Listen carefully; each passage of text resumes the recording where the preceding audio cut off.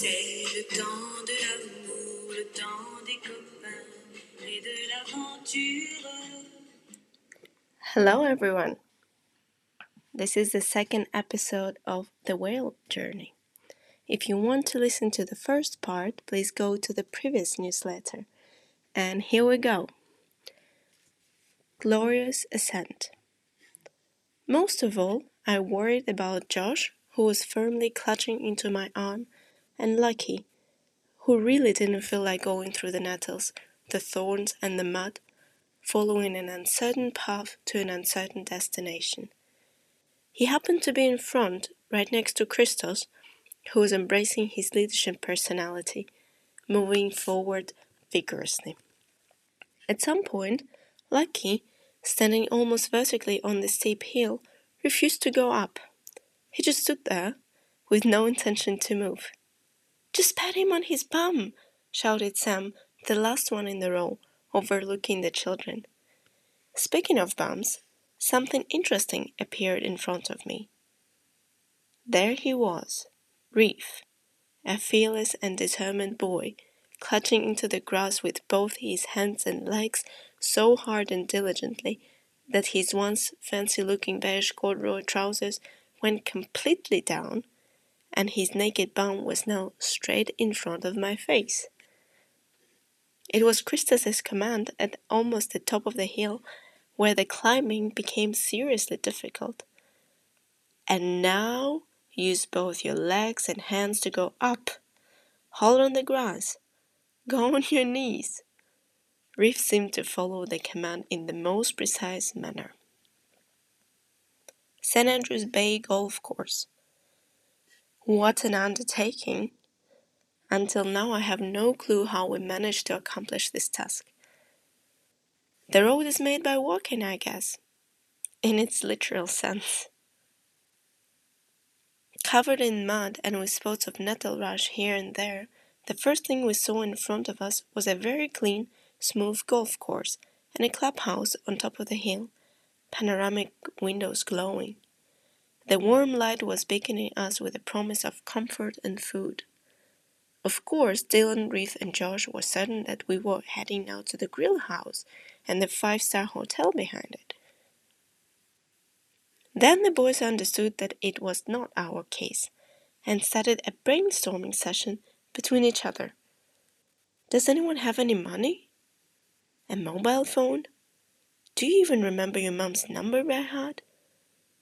What shall we do?" After all, Josh asked us to walk to the nearest village, knock on people's doors, and ask them to host us just for one night, or at least to let us pitch a tent in their garden. The golf course was endless, and after all, we, the grown-ups, seriously were contemplating the idea of camping right there. "We can pretend we are French tourists and don't understand anything," or Australian, was one of the propositions from the younger team. Tired of walking on an endless golf course, Dylan suddenly started some serious thinking. These people who own the golf course, it's too big, isn't it? They must be very greedy to have all this land to themselves." He stomped on the neat lawn heavily. The Butter Rock outside the tent. In the next 20 minutes, the boys started crying. They took turns. First, Reef, then Josh, then, very, very briefly, Dylan. Crying started quickly and finished promptly as well. Was it because we finally arrived at the desired spot? Yes, we did arrive. The place that Sam referred to as nature's playground all the way was not a playground at all. It was a gigantic lump of pink and yellow sandstone, with nooks and crannies and elaborate shapes and a semi-detached pillar on its right. The Butter Rock was rising above the water and looked very ancient, wise and lonely. "Whoo! Somebody will sleep in a tent now!" Sam winked at Reef, already asleep on the grass in his Paw Patrol sleeping bag, Dylan and Josh. Like all of us, Sam was very happy. He was also very confident that spending the night outside the tent was a great idea too. His enthusiasm and passion were contagious, as always, so I was looking forward to the night next to the magnificent Badrog, the ocean, the stars. What could be better? Another sleeping bag, or some winter clothes perhaps. Although the night was freezing and windy, I couldn't help but secretly admire the situation. In a couple of hours of lying on the camping top under the starry sky, we started moving closer to each other in an attempt to warm up. Christus was on the one side, Lucky, who just 2 days before that was growling at me as a newcomer at Freddie Tate House, was now cuddling up against my back. Somewhere on the other side of the top, Sam was hugging Lucky. Such a scene. I wonder what an old gentleman who was having a brisk walk at 7:30 a.m. at the 5 Coastal Path thought of us there. "Good morning, sir," said Sam to him. He smiled and nodded. The whale. The morning was good fun. We had sausages and marshmallows on the fire. The boys enjoyed nature's playground and explored the secret tunnels of the Badrog. Reef jumped from 8 feet high and seemed totally fine. Dylan acted like Reef was passing out and expressed concern. Soon we had to head back. Something was missing, though.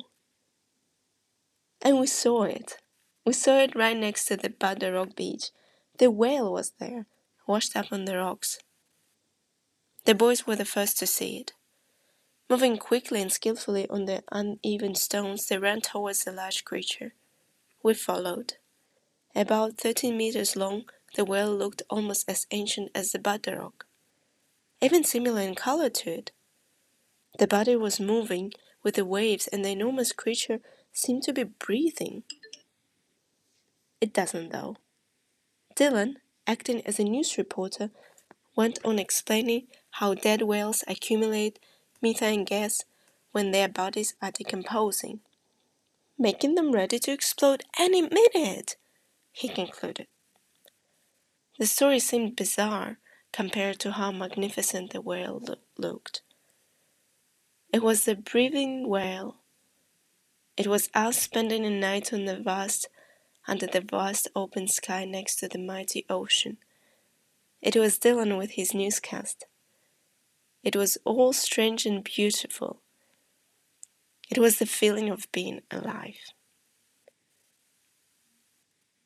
Seaview Caravan Park. At the very end of the whale journey, the boys got really tired. The sun was high in the sky, the bag seemed heavier than the day before, and we all looked exhausted. Around the Seaview Caravan Park, Josh exclaimed, "When I come home, I'll spend the whole day watching YouTube and won't even go outside." "Come on," answered Sam with his usual enthusiasm.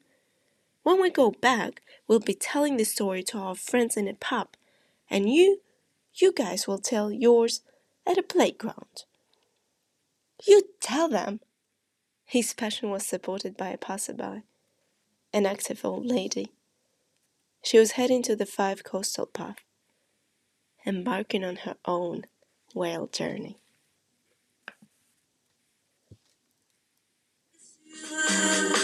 Car le temps de l'amour, c'est long et c'est court, ça dure toujours, on s'en souvient. On se dit qu'à 20 ans, on est les rois du monde,